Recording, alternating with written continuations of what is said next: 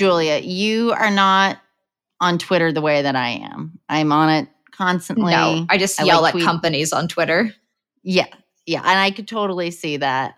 I discovered this woman, journalist, Sophie Vershbow, who one of her tweets came across my page. I said, oh, this woman seems awesome. She likes dogs the way that I like dogs. She also has a really cute dog, Simon. And she writes a lot about pet issues, even though she's written about all different types of mental health, gender, societal issues. She's kind of gone to the pet journalism space. And I'm just really excited to chat with her to talk about her journey of how she kind of transitioned into that world, but obviously, too, to talk about her love, pride, and joy, Simon. Naturally. This is awesome, Anya. I'm excited. I forgot about the countdown on the screen. So I would love if you could just give our audience a little bit of background into who you are and before Upper West Simon. Yes. Hi. Excited to be here. So I am a senior social media marketer at marketing strategist at Eventbrite is my full-time job. I work in marketing, and then I am a freelance writer on the side. I've written for a lot of places on a lot of things, but over the past year and a half, I've started writing pretty heavily about pets and pet-related issues, which has been really fun. I live in New York City with my dog. I grew up here. And yeah, that's my little bio. And I feel like we should clarify. Well, I was going to say, like, you've written for like big publications, Newsweek, Vogue, the New York Times, not like, just a blog, some random blog. Like, you've written for legit publications, and you've written a lot about social issues, gender inequality. How did you end up going into the pet space? Yeah, so it's really funny. I sort of joke that I like manifested it into the universe just by being obsessed with dogs as my genuine personality. So I did not grow up with dogs, which surprises a lot of people. I had cats growing up. I really didn't care about them. Like, oh, great, dogs are cute. I'm not a sociopath. But it wasn't until my 20s, I had a boyfriend in my 20s who had a dog, and we dated for a long time, and I fell in love with that dog. And when we broke up, I became dog crazy because I all of a sudden just realized what having them in my life meant to me. And ever since then, I think I just started posting online a lot about dogs and pictures of dogs. I started fostering and started talking a lot about dog rescue. And I sort of feel like by putting all that out there, some of the editors I had worked with started noticing that. And I started getting some writing opportunities related to pets. And in terms of the types of stories you were writing about, the topics you were covering, like give us a couple examples. Maybe what were some of those article titles, or what were some of the topics that you were especially interested in, sort of, we'll say pre-dog era? Oh yeah, I'm like pulling up my website. I'm like, what have I written about? I'm super it's like no big deal. I just have so many articles. I got to quickly look them up on my website. It is really funny that you said that about my bylines at the beginning, which thank you for making me say them out loud. I feel like I still have not fully accepted that, like, I'm a writer. I'm allowed to call myself a writer. It's legitimate. I didn't go to journalism school. I sort of came about in the like Exo Jane spill your trauma on the internet for $50 way in. Like quite literally, I think they titled my first essay I ever published, Zumba Cured My Eating Disorder, which like, oh my God, that's not on my website. I very much relate to that because I started off in writing. I wrote for The Guardian, ESPN, but before I got into those publications, I was like writing for any publication that would let me write for them. And when I look back, I'm like, oh my God, I spent hours on that piece and they paid me $25 or whatever. But you're like, but they were words that were, at least somebody was reading them. Oh my God. I thought I had like 3 articles published in Bustle, and I thought that I was quite literally famous. Like it was the most exciting thing that ever happened to me. But yeah, so I was like still shocked every time. I'm like, oh, that's cool. I wrote for those places. Okay, so I write a lot about mental health issues. I've written. I have a history with depression and eating disorders, and I'm really open about it and write about it on the internet. I've written things around how eating issues are portrayed in society. So like I wrote about Bridget Jones's Diary and about how wild it was to rewatch that as a 30-something woman and realize how not overweight she is and how we think about her. I wrote about parallel play, which is an interaction style in adult relationships for the New York Times. So I'm really sort of curious in mental health and psych issues and sort of how they relate on a very day-to-day level with people. And I'm very curious about how dogs affect mental health in humans. I've been very overwhelmed like by my own, just realizing how happy it makes me. And so I'm very passionate about sort of like spreading that to people. And what was the first piece that you did write about animals or dogs that was published? I think so. I wrote some sort of like more sponsored content for a website called, I think, like Great Pet Care. The kind of thing where you're working with a product partner. It's not really free flowing, but that was really great practice. And actually, I've sort of made it my business to take on more of those small writing gigs, like throughout my career, because I think there's such great practice for getting better for the big hits you're really excited about. But I think the first thing I really wrote about was the Biden's dogs coming into the White House after he won in 2020, because Trump was the first president in 100 years not to have a pet at the White House, I think specifically a dog. And I was very excited that the Biden dogs were coming into the White House. So that's what I was doing, like, while losing my mind that week, was writing a piece that would hopefully go live when it was confirmed that he won. And what was the reception to that piece? It was really great. That piece was for Vogue, which was exciting. I really love writing for them. I read Vogue growing up. And it was great. That was just such a happy time. And it was really fun to just write about this fun, silly thing on the side. Like, I don't know about you guys. I lost my mind that week, like was doing yoga with MSNBC on. And so it was really I was fun. one of those people who was like waving at every USPS truck that went by and was like, yeah! And like most of the drivers were really into it. And some of them were like, oh my God, we've got crazy ladies in the neighborhood. I remember picking up my parents' 50-pound dog on the street and being like, Charlotte, like bouncing her body up and down.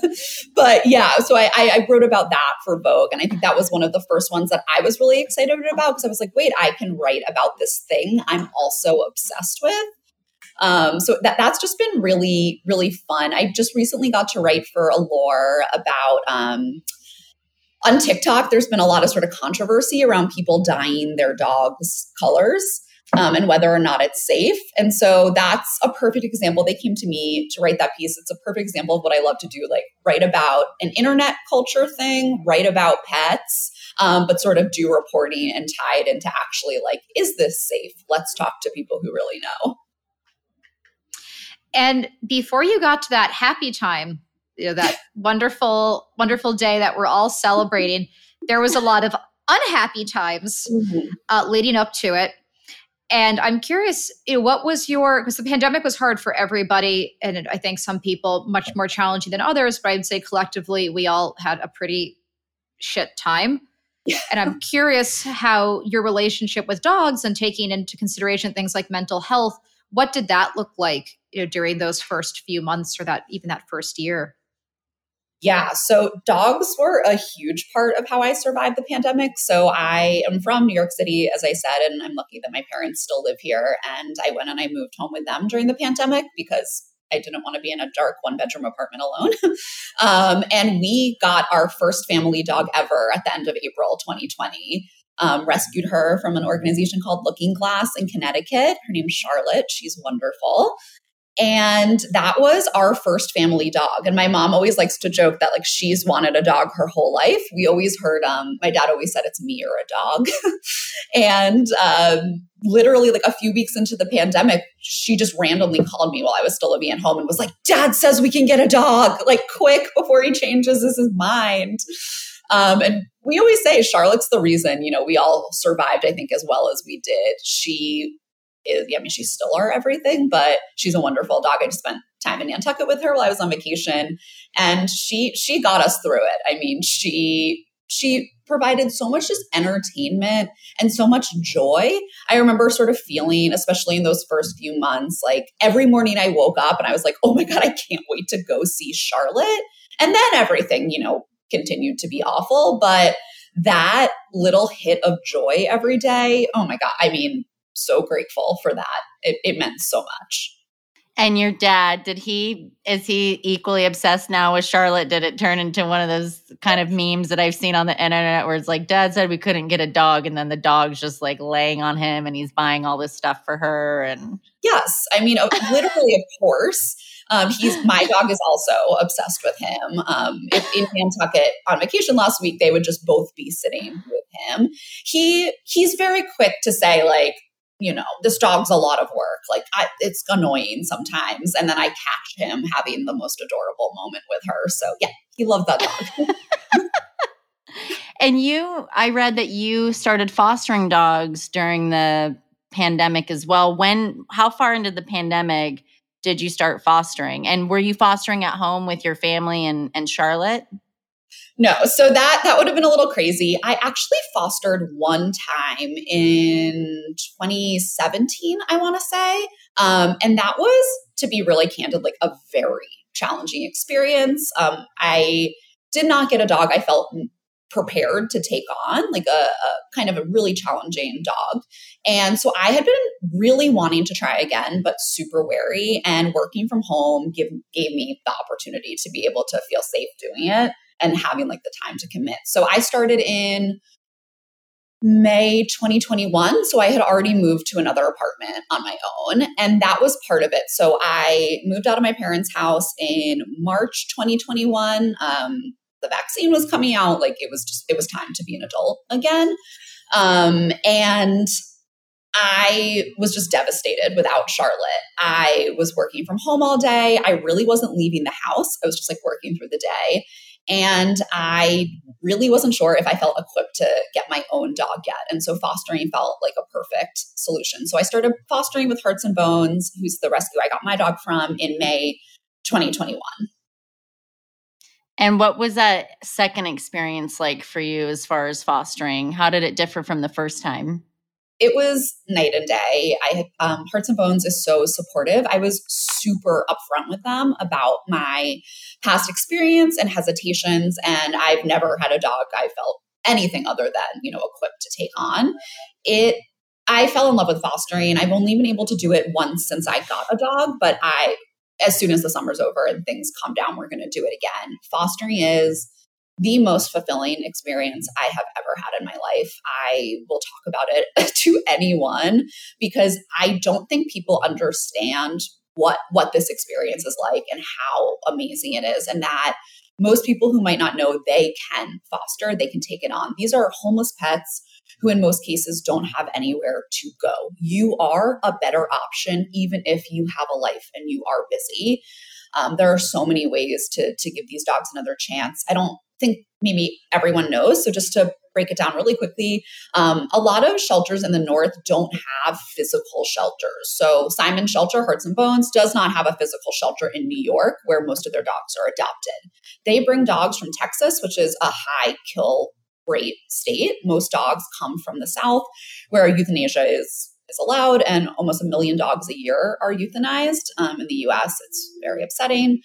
And so they bring the dogs up north, and the dogs have to go somewhere before they get adopted. So fosters bring them into their homes because there is no physical shelter. And so you get these dogs like right off a truck from Texas, and some of them are just good to go, like no issues. And some of them are really traumatized. And being the person who helps usher them through that time and get them ready to be adopted and seeing them thrive in their forever homes after, I mean, it's the most amazing thing I've ever seen. And I think especially with the world as challenging as it is these days, having a really actionable thing that like you as an individual can do and be in control of and see the impact so directly, it's really important to me. I've never fostered, and I think something that I was always nervous about was saying, oh, this is temporary and then it's going to go, but then not wanting to let the dog go to another family. Is that a common challenge, or do you think most people who go into fostering sort of like make that they sort of have that that perspective going into it, like the expectation is this is going to be for a short amount of time, or do people end up having foster fails? Oh, I mean, people foster fail all the time. I feel like this is probably the most common thing that people say to me. People say to me on Twitter all the time, like, how could you leave that dog? I'm like, okay, well, my job is like to pass the dog along. But yes, it is so unbelievably challenging. I cry every single time. Even the dogs that were not my favorite of all of the dogs, I cry every single time, but it is your job to pass them on. And I feel like if you go in knowing that, saying this is temporary, look, you get used to it. I understand from the outside, it's like, how could you? But no, it's fine. But my dog is a foster fail. So fostering is great for helping dogs. It's also a really great way to figure out what dog you want permanently. So I fostered, I think, 6 dogs in 2021. Dogs 1 through 4, I knew I was like, I am fostering. This is just fostering. And I think around giving dog 4 away, I was like, oh, I'm ready. I've been in this apartment long enough. I feel stable working from home. Like, I am now looking for a dog. So then I moved to like a foster to adopt track, meaning that I had more choice over who I fostered. But it's a great way to figure out what might work for you, because you experience a lot of different dogs. And I felt so confident when I picked mine because I knew exactly what I was looking for. And I knew it wasn't like pressure. Like if it didn't work out, I would have just fostered and that would have been okay too. I feel like dating is like fostering stray. It really is. Like, let's just put him back out on the street afterwards. So true. Yes. And so tell us about Simon though. Why do you think he became your foster fail? What was it about him where you were like, oh God, I can't give this dog back. Like he's my dog. I do feel like I should bring him on camera at some point. Absolutely. We encourage that. Simon. I'm going to wait till the end because he just got in from the rain. So like I just said, I was ready. So that is the most important thing. Like when people tell me they're like, I spontaneously adopted a dog, I'm like, what? Like, how? Like it's a really big commitment. And so I was so ready. And I think too, like I went in knowing I wanted an adult dog. I knew what my deal breakers were. Like I have chronic migraine. Like I can't have a yappy dog in my apartment all day. It's just not going to happen for me. So like I knew what I wanted, but I just fell in love. So I'm so cynical about like dating. I'm like when people say they fall in love at first sight, like they can we curse? Is that a thing? Yeah. Like, fuck off. Like that's not like come on, you guys, come on. And I saw one picture of my dog, and I really mean it was it. It was one picture. It wasn't even flattering. It was just not a good, it doesn't even look like Wait, him. You're saying Simon can take an unflattering picture? It might be shocking to everyone. It wasn't a great picture, just going to be honest. And I saw this little stubby leg dog. And so I was going out of town and I could not make that foster pickup that weekend. That weekend. So I put out a call to all my friends and was like, could anyone get this dog for me? Like, I think he's going to be my dog. And an old coworker of mine, not even like a super close friend, did the kindest thing anyone's ever done for me and she like applied to be a foster just so she could take this dog for 48 hours for me. And I picked him up and that was the end. Like I just had a gut feeling and knew it was going to be my dog. And that's so gross. Like I hear the words coming out of my mouth, but it's really what happened. Has he made you less cynical about love now? Yes. Like, actually, yes. I'm a radically happier and cheerier person over the past year. Like, even last night at my birthday, like the waiter was like, "You seem very excited about things." I'm just like, I get to go home to my dog. Like, what's wrong with me? I had that feeling when I saw my dog, and it was and I've told this story a million times on the podcast. So if you've listened to several episodes, I'm sorry everyone for hearing the same story again. But I was ready to adopt, and I had been looking for a while. And as you know, during the pandemic, though, it could be really challenging to get approved for a dog. And I went to the farmer's market, saw this woman. She had my dog with her. And I just was like, "Oh, your dog is beautiful. What's her name?" And that's when she told me that she was fostering her. And she hadn't been made available yet because she hadn't been spayed. So they were getting ready to get her spayed, and then she was going to be put up for adoption. And I just looked down at this dog, and like, I just had this feeling. I just had this feeling. And the next day we did a more formal meet and greet. And I told this woman, I was like, I want to take her home. Is like, soon as she's ready, I will come pick her up. And this was in Charlottesville, Virginia. I was living in DC at the time. And the woman called the shelter, said, "Don't let anyone else see this dog. I found her human." And then 2 weeks later, she was home with me. And it was very much like, and Julia knows this, like, this dog is my world. Like, I love her. Every time I walk by her, like, my heart swells. I'm like, "I love you. I love you. I love you." And it's just like, I can't be upset when I'm around her.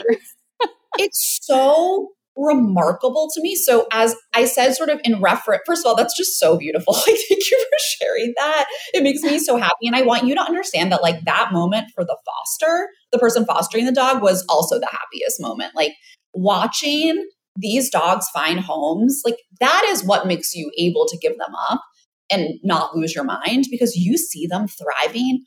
The right dog going to the right home is the most amazing thing. And ultimately, like, I shouldn't have a lot of the dogs I fostered long term. Like, they were temporary, and they're so happy, like, in the mountains now, and like, Yeah. lives. But I referred to in a lot of my writing, like, I dealt with like mental health issues. Like, I've been on SSRIs for years. I consider myself like a success story. But, you know, I've just to say, I have struggled with mental health issues and tried different things to bring joy into my life. And nothing has ever more consistently brought me joy than this dog. And I'm about to come up on my 1-year anniversary of getting him. So I've been like very reflective. It's not that I expected the joy to wear off, but I didn't think that I could look at him 400 times a day, every day, and just go, "Ooh," like, and just like feel endorphins course through my bloodstream. It's really quite remarkable. Like, do people know about this? Because like, it's pretty great. It is great. And if you look at my phone, you go to the photo albums, like my equivalent of that is like, I'm gonna take a picture of you. I'm gonna take a picture of you. And it's like 10,000 photos on this phone that can no longer support them. But I don't want to delete them either, because each one is special, because he's special. Yes. And I take the same photo in the same lighting every single day. Every day, the living room light at 6 p.m. or whatever is great. So every day I take the same, and I'm like, it's so flattering. It's like, well, it was flattering yesterday too. Yeah, my phone, I was telling Julie, I was like, I think I might need to get a second phone, because my data, or I have no storage left, and it's just pictures of Ruthie. Oh, yeah. The vacation pics got a little out of control because Charlotte and Simon are together, which is when like my heart actually explodes. Like, also seeing these two dogs together. Do you guys know that meme that's like Paul Rudd and someone else being like, look at us, who would have thought? Like, that is me and my mom with the two dogs. Like, on vacation, we're like, who would have thought? We're like, how did we convince your husband, my father, to have these two dogs around? How did, like, we wanted dogs and we couldn't get them. Now we have two. It's ridiculous. Do you find, now I feel like I am a little bit biased towards my dog for obvious reasons. She's mine. I think she's perfect. But one thing that I feel like I actually do notice is there's something intangible about her that I think is really special. And whenever people walk by her, they smile. Like she makes so many people smile throughout the day. And there are people that I know who aren't really dog people who end up just loving her. Is that the same with Simon? I'm going to get him up here. Simon. He's like in his poop. He's in the like, I just feel like he needs to be seen. Like those ears. Yeah, because like you need to see how special the ears are incredible. Oh my goodness. He can do the podcast interview. Simon. Hi, Simon. Ruth, like, this is how chill he is. He's just like, hey, what's up? And for people who are listening who cannot see how cute Simon is, who haven't seen a photo of him, like describe him to us. What kind of dog is he? Wow, describe Simon. So Simon is a cattle dog, basset hound, super mutt, etc. mix. He has very large ears. He is short and squat, which is my favorite body type for a dog. That is another reason I knew he was mine, is I've always wanted like a low rider. It's like my favorite body type for dogs. He looks like a baby deer. Oh my God. Hi. That's a really cute dog. Oh my God. I needed her to meet Simon. See, he's literally just like, what are you doing to me? But he's really weird looking. Like it looks like he has a different head on his body. I've always also loved a dog where it looks like all the parts are thrown together. So people like come up to us on the street and are like, what's happening here? Like they'll just be like, what am I looking at? I'm like, I don't know. I saw a cattle dog with his fur color. And so I was I'm definitely getting like a healer or cattle dog vibe, but then the ears are different, but then the face is different. Like where did all this come from? Ridiculous. Like I look at him 100 times a day and I'm like, what are you? Like, what's happening? Okay, yes, you can Yeah, Ruthie's mad at me because I made her walk in the rain this morning. So she's still getting, as you can see, over that. If you literally look at my last tweet, it's like my last tweet before this started was like my dog is mad he walked in the rain. Like it's my fault. Oh yeah. Now he's in the bed. He literally just like sits here. So also the other reason I got a dog is because when I was working at home before I moved in with my parents, like I didn't leave the house. I literally just, when I wasn't going to an office anymore, like I would wake up, I would work, I'd go to bed. And it wasn't healthy in any way, shape, or form. My mental health, I mean, everyone's mental health, like March, April 2020, like shocker, I wasn't having a great time. It was like definitely the worst it's been since I was like in my early 20s.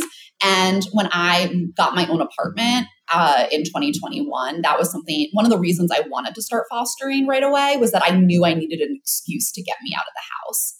And it's still like, I would work all day if I did not have this dog, but instead I take 3 little mental health walks every day.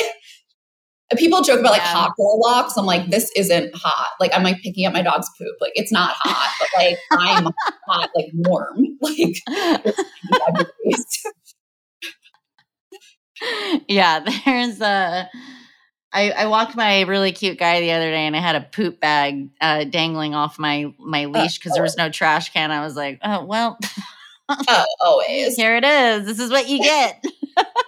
Although a guy yesterday at Central Park when I took Ruthie for her walk, I whistled, calling her to come back, and he thought I was whistling at him, and he turned. Oh my I was like, I'm sorry, I'm whistling at my dog. I don't think I realized that you're in New York, so now we're gonna have to introduce our dogs, and we're very close too. So yeah. Oh, great. That's wonderful news. To answer your earlier question, yes, I have never received more comments in my life than when I walk around with this dog. Any friend who's taken him out, my parents who have taken him out, like I'm not trying to say my dog's like cuter than other dogs, but like he's definitely different looking than other dogs. I get more responses with him than any foster I've ever had, my parents' dog, anything. It's crazy. See, I always wanted, well, okay, how do I say this?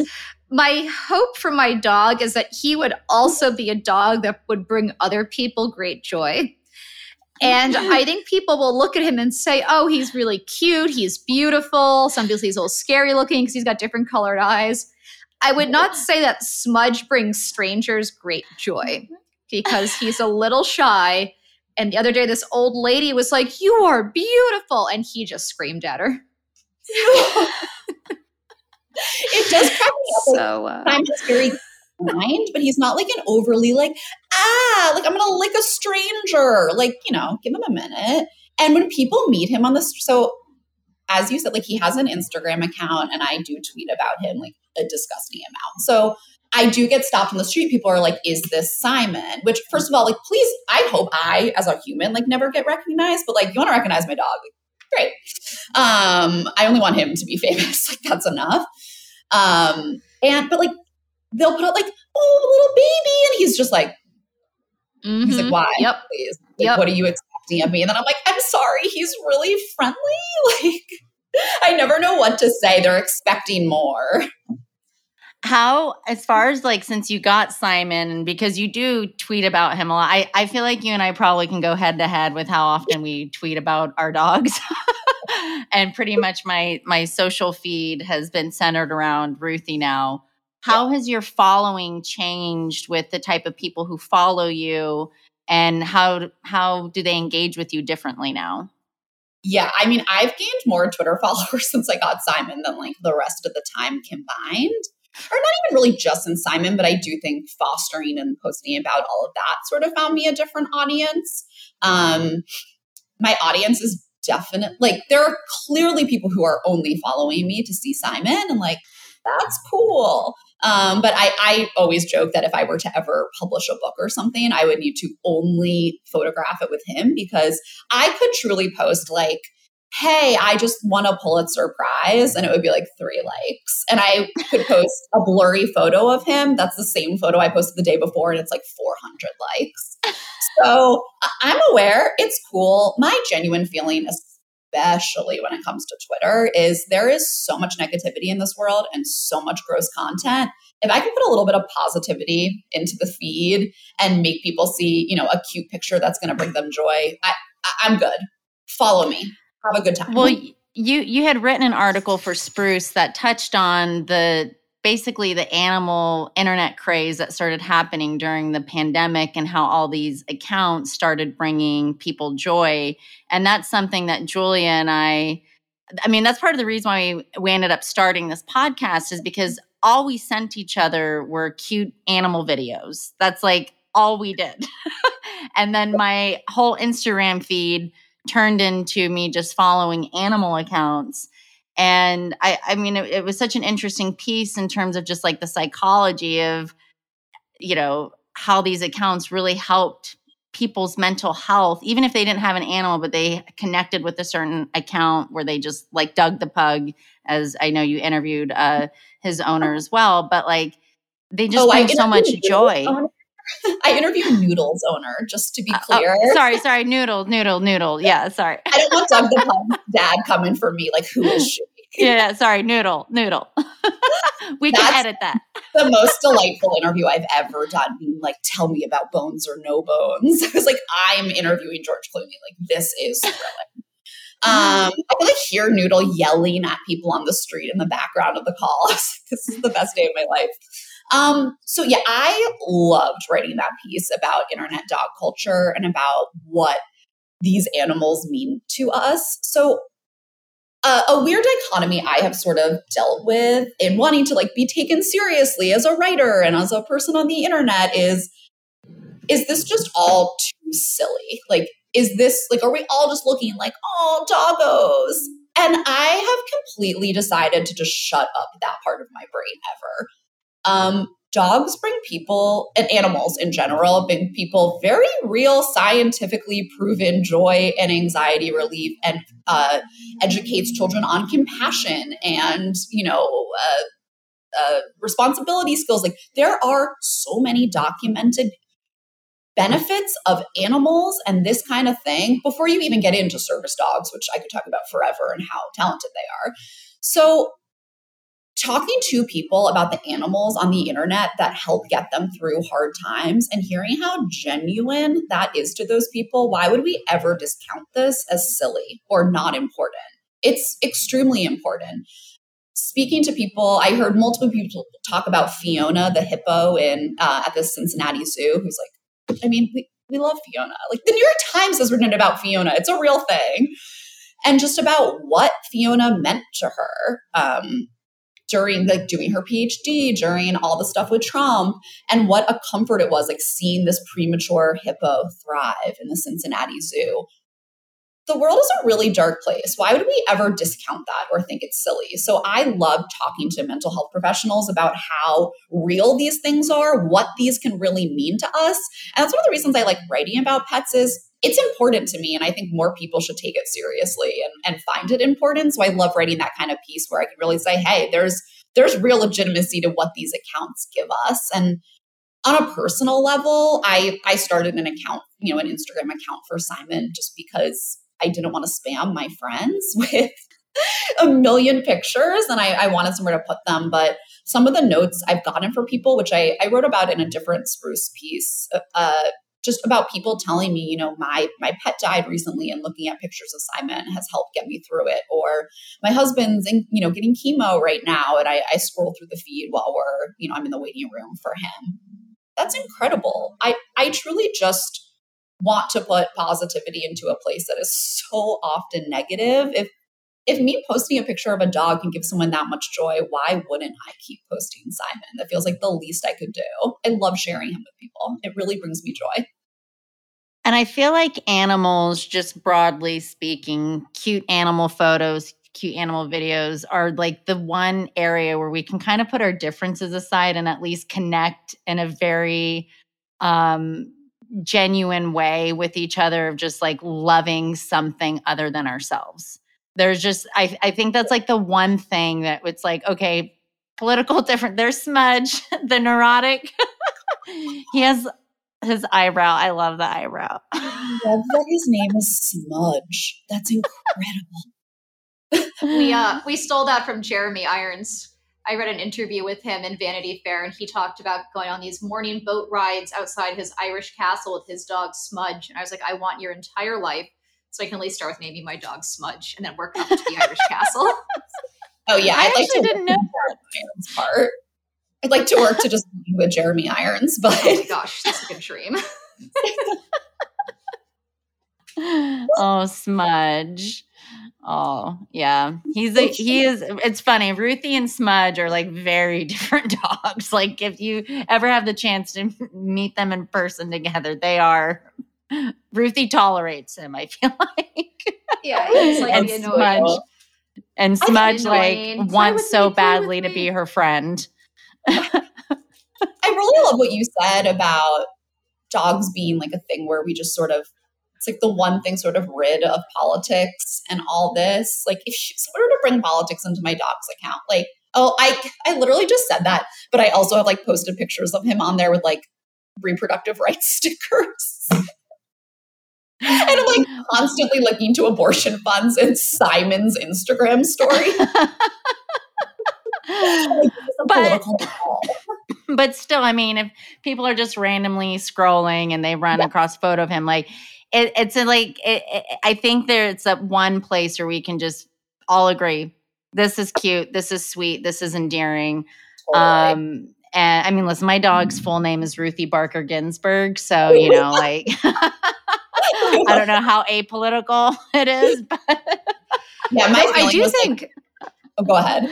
I do think there are some, aspects of doggy internet world that do get politicized, not necessarily in terms of like human, or I'm not even gonna say human, like American political spectrum and its very limited definition.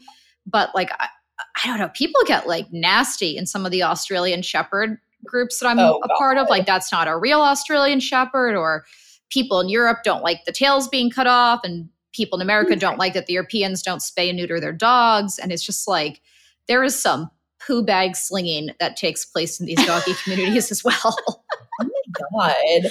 Yeah. I'm like, you have to, I know nothing about like purebred communities. I'm like, breast dog people would never, we would be saying that tail is unique and beautiful. I'm in like a foster Facebook group for Hearts and Bones. And even though I haven't been able to foster for the last few months, I still like go through it because it's such like a resource of information and people's comments. It's the most wholesome place on the internet. Oh my God. People are like, these Facebook the small groups. chihuahua that won't leave my bed. Like, what do we do? Like, it's just so, people are really just figuring stuff out. Oh, that's so nice. Yeah. I've most of the people are amazing. And I think what I do love is just as it relates to rescuing, that as soon as there's a dog posted from one of the various Australian Shepherd rescue groups, like people mobilize, like donations, or like we had this one horrible case recently where this dog was, I think, used as a bait dog, had been shot with a BB gun, hadn't had anything to eat in a while because his stomach had dirt and rocks in it, and had to go into surgery. And like people were on that, like donations. He had a foster dad like immediately after. So in that respect, like I love those breed specific communities. Like I feel like they're extra, you develop a specific attachment to a type of dog, and then you see your own dog in everyone, even though they're totally different. And then people, they do mobilize when there are issues, but I gotta say the tail versus no tail. Oh my God, I bet. And to be clear, sorry, I don't want anyone to think I'm like hating on, like there are responsible breeders everywhere. Like, Totally. Everyone. Rescues, just to put that out there. I think I'm so happy that New York is right now like passing a no sales in pet stores law, which will help. Thank God. There is one of those so places. Angry. Yeah, it's that City Pets thing. I went after them on Smudge's Instagram hard last year after a bunch of puppies from there died of parvo. Oh. I was just like, why is this place even in business? Like the fact that we have dogs and cats in a window facing the street is just like, it's unbelievable. And they're too young. They should not be available for sale yet. They are from puppy mills. It's so hurtful. But yeah, they're owned by Amish people in Pennsylvania. And yes, you can hold me to saying that because the Amish in the US are some of the biggest puppy mill owners in Indiana and Pennsylvania. So if you get a dog from either one of those states, in all likelihood, it came from an Amish puppy mill. I stopped buying Amish like eggs and furniture and all that stuff a long time ago. There's actually a really interesting podcast that it's called Kingpin Puppy Mill. I don't know if you've listened to it yet, but it's basically about this. They just wrapped up the series, but this Alex Schumann is his name, who's a journalist, investigative reporter that dives deep into the puppy mill world, in particular one puppy mill, and how they were basically selling these dogs saying they were rescues to puppy mills so that they could say that they were rescues to people who wanted to get a rescue dog. And these people were paying hundreds of dollars for rescues, not realizing that these dogs were coming from horrible conditions where, I mean, there was one place where they shut down this woman's, I guess, breeding farm, essentially, where she had over 300 dogs. And they were basically in their own feces. And so they're definitely from a activist type of position in like the animal world. There are people who obviously and they actually talk about how it had gotten politicized in the dog breeding world where they didn't want to be monitored or controlled. And they're like, we should be able to do things the way that we want. Who are you to say how we do things? So there was definitely, I guess from like that perspective, there's politicization within the animal space. For sure. And I mean, like euthanasia laws, I'm by no means an expert in that, but states have very, very different policies on what happens to, unhomed animals. So there's obviously. You're talking about your one article that you wrote for Laura on dying pet fur too, and how that's kind of become a hot topic for some people of whether you should do that or not. Yeah, I was joking with someone the other day that my favorite kind of piece is one where I write it and then at the end I'm like, can we all just use common sense about this? Okay, thanks. I feel like that was a great example of, look, yes, there are safe ways, technically speaking, to do this and really unsafe ways you shouldn't do. But at the end of the day, you as a pet owner need to make judgment calls about what is causing your pet distress. So if your pet doesn't mind baths and you use food dye or coloring that they can't ingest, to harm them, that can't hurt them, and your dog doesn't mind, like, okay, fine, dye your dog. If your dog's freaking out, don't do that. And I feel like there's so many, no one on the internet understands nuance. That's like the biggest issue of any internet platform. But I do feel like when it comes to dog things, and I've seen this like in my comments, if I put like a funny shirt on him, someone will be like, your dog hates that. Like, why would you do that? I'm like, okay, my dog wore the shirt for 3 minutes in my air-conditioned apartment. He received copious amounts of treats, and he didn't look like he cared. So, like, I don't think I'm abusing my dog because he wore a shirt for a picture for 3 minutes. Like, so I'm a big believer in anything with this where it's like, can we just all use common sense? I sometimes wonder, Ruthie has two very distinct looks. One where she just looks perpetually annoyed and then really, really happy. So like most of the time when I put her in something, I think she's just like, okay, I'm tolerating this because I interpret it's just like tolerating me. Not that she's uncomfortable, not that she hates me, but more like I'm doing this because I know it'll make you happy and I'm just going to accept this right now. And I better get something out of it. Also, like, they're not dumb. Like, he has picked up that if I take an item of clothing out, he's going to get more treats than he ever receives because I feel bad. So it's like, this is in his interest. And I think he picked up on that pretty early. Julia, have you dressed Smudge up? I know he's been in some cute bandanas. Just do the bandanas. And then he has a bathrobe that he wears when he gets wet because he has so much fur. It's really cute. It's one of these like quick dry things. And so we pull it over his head and then it's got a little tie. It ties up on his back. It's really funny. I'll just email you a photo of it.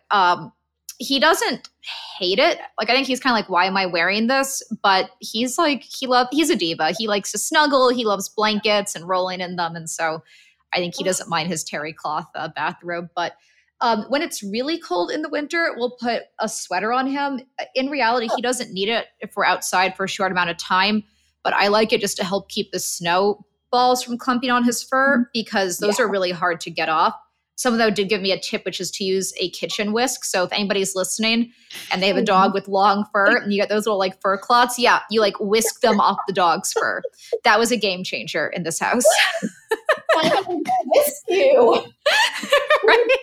Like, what? Oh my God. He has like a winter look. Like, he actually does shiver in the winter. So like he needs a jacket in certain weather, but he doesn't like ever go out of the house with clothes. I just have this little shtick going on his Instagram where I dress him in an item of clothing and then write a male persona that would accompany it. It's always like a shitty male persona. And I truly am just cracking myself up at this point. Like, I do it. I'm like, this is hilarious.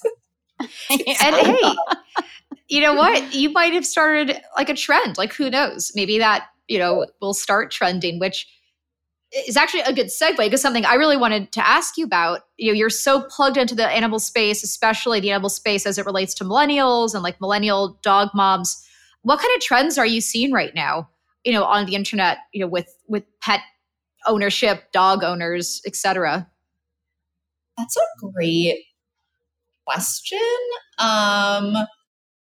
Two things, just like more discussions that I've seen going on that are dog related. One is, so I just got on TikTok. Like, I just turned 33. I am a social media professional, but I just learned TikTok and now I'm addicted. Like, I have a problem. I can't stop. This is why I never wanted to go on it in the first place. But half of TikTok is Gen Z making fun of millennials, which I can't stop watching these videos. I think they're so funny.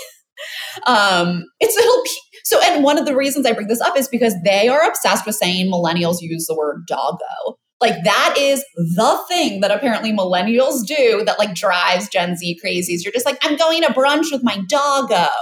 I'm like, all right. I mean, I know I just used the word as an internet example a minute ago, but like, who is literally running around like referring to their dog as doggo? Like, that's not a thing.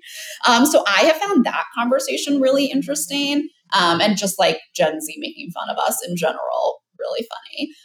The other one, which is a conversation I'm passionate about, and this is more of a Twitter conversation, is how like if you want to make friends, get a dog. And this is something I don't think we talk about enough. So as I said, I'm a 33-year-old woman, not married, do not have kids. I have more friends than I know what to do with, and half of them are because of Simon, because we just all hang out all the time with our dogs and see each other every day at the dog park. I have an entire group of friends, and every one of us, well, one has a cat. We still love the cat. Bash, he's great. But everyone has a dog. We're ridiculous, and we're all in it together, and we just buy each other gifts for our dogs and all this stuff. And so I do think that as we deal trend-wise with like a social isolation crisis and all these things going on in terms of like the loneliness epidemic, especially among younger generations, talking about animals as a means of connecting us and a ways of helping us socialize is a conversation I'm really interested in.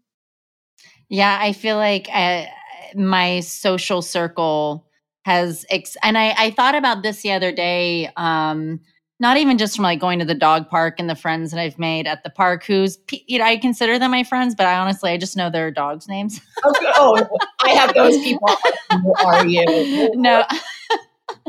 But even just like Ruthie has expanded my social circle in the sense of like random people coming up to me, talking to me and asking questions about her that then will evolve into a bigger conversation. And then before you know it, I'm hanging out with this person because they saw Ruthie. And I feel like she's just opened me up more to having those connections with people again that otherwise I would have been like, why are you talking to me? I do not want to have a conversation with you. But she just kind of forces that door open. And it's been really beautiful and fulfilling for me as someone who's, I don't know, like I'm originally from Oklahoma where we are very, I would say like that Midwestern Southern, like, oh, we're going to hug even though we just met. And I don't know if New York turned me a little bit away from that. But she's kind of gotten me back to my Midwestern roots in that respect. I love that. I think about that a lot. I live on the Upper West Side, which is a very like neighborhoody place, a very like community driven neighborhood. And I have just met so many people around here, even like other like dog walkers who like I know their names because like I see them out every day when I'm with Simon.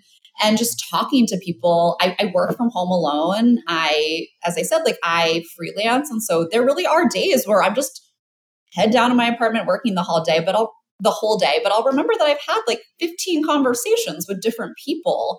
I'm still getting out. And I'm pretty extroverted. Like I'm a Leo. I'm already one of those people. And I can't believe how easy working from home and with the pandemic it was to just become so insular and realize I hadn't talked to a person not on Zoom for a couple days. And that's just impossible with Simon in a way that I really can't imagine going back. Well, we are going to wrap up this interview with some very hard-hitting questions for you. And I feel like as a journalist, you should be able to handle this. Oh, I do. Sorry, before we do that, I'm very excited for that. But at some point, I just want to make sure to get a mention in for the newsletter that I'm soon going to be. Oh, yes. Yeah, okay. We definitely should. Yes, please. So I should add that I have been writing about dogs more, but a project, when I said I like manifested this by putting it in the internet, this amazing place, Dame magazine, who I've written for freelance in the past. I actually wrote for them earlier in the year about when the Pope said something about like pets not really being people's children and like people are just getting pets instead of having kids. And I took that very poorly. So I wrote about that for them, and they're launching a dog newsletter called The Companion Chronicles. We're going to be launching at the end of this month. And we're interviewing really amazing people, like celebrities and writers about their dogs and what their dogs mean to them. We do have a few guest issues, so pets in general. But we're really excited to launch the Companion Chronicles. And that has just been a true treat to talk to people like Soledad O'Brien and Roxanne Gay and all these people who I respect so much professionally. Just to hear them coo about how much they love their animals has been such a fun experience. And I can't wait for that to be in the world. Well, that's actually how I discovered you was I think your one of your tweets about that newsletter came across my feed, and I was like, oh, what's this? I definitely should make sure that I get this newsletter. And then I started following you. And then I was like, Julie, we have to talk to this person. We have to talk to Sophie. It's just like, it's such a great example though of how like pets are the great equalizer. And I think that's really what we wanted with this was these people get asked challenging questions all the time. I want to know what your pet's memoir would be titled. Like, tell me something ridiculous. I love that. Well, we're going to ask you very similar questions right now. Can't wait. So if Simon could commit a crime and get away with it, what crime would he commit?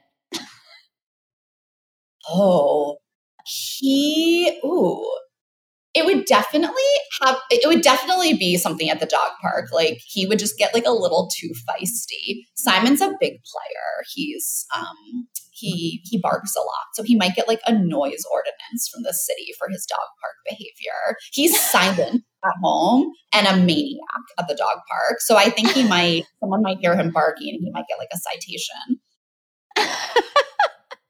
If Simon could name you, what do you think he would name you?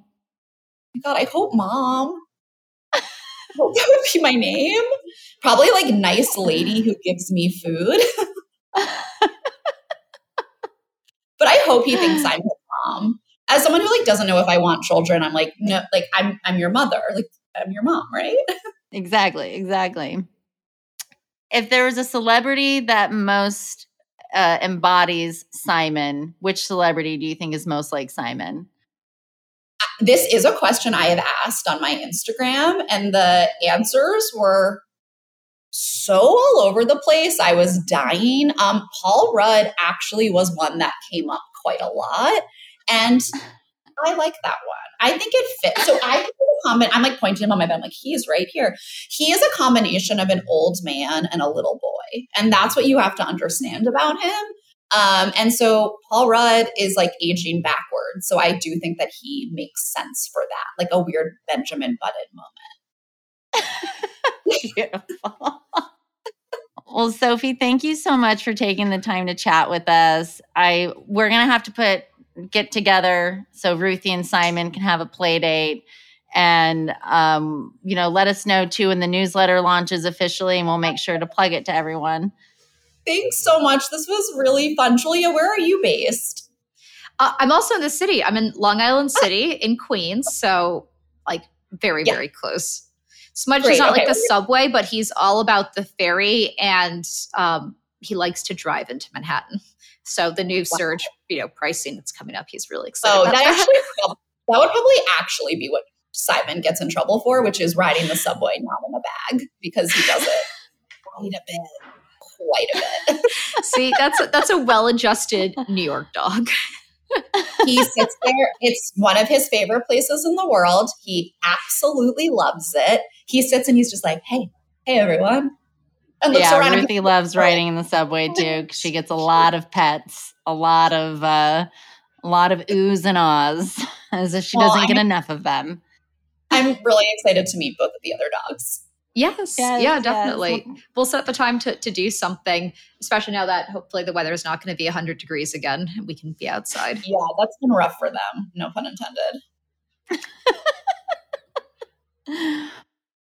So, what I love is and look, we have a whole spectrum of guests who come on the show. We've got people whose personalities are totally different from their animals and their online identities. And then we have people who, they really are what you experience on the internet. And it was so exciting to meet Sophie and just feel like her voice and just the way that she delivers her stories and her style of storytelling is just so similar to how we've experienced her writing and, of course, Simon's Instagram feed. I thought that was really fun. Yeah, you can definitely tell she's a storyteller. That's definitely a gift, a natural gift for her. And the way that she describes Simon, I feel like is a way that I have connected to him through her social media posts on him. It feels very genuine to who he is. But I think the pet journalism space is interesting because it has definitely grown quite a bit. As I was doing research around her and this interview, I just came across so many different pet websites that have popped up over the last couple years that are dedicated to covering the animal world, because people are so engrossed in that space now and want to know about it. And there's so many different trends and conversations and discussions that are happening around animals. And it's really cool that she's transitioned into that space and has contributed a lot of interesting pieces in the animal world. And I like that. I think a part of her message, and she did a good job of calling this out directly with the whole thing, that like dumb comment that the Pope made, but in bringing animals into our lives does not mean that we are suddenly excluding people from them. And in fact, that introducing an animal to your life is a way of broadening your community and developing new types of bonds and relationships with other people.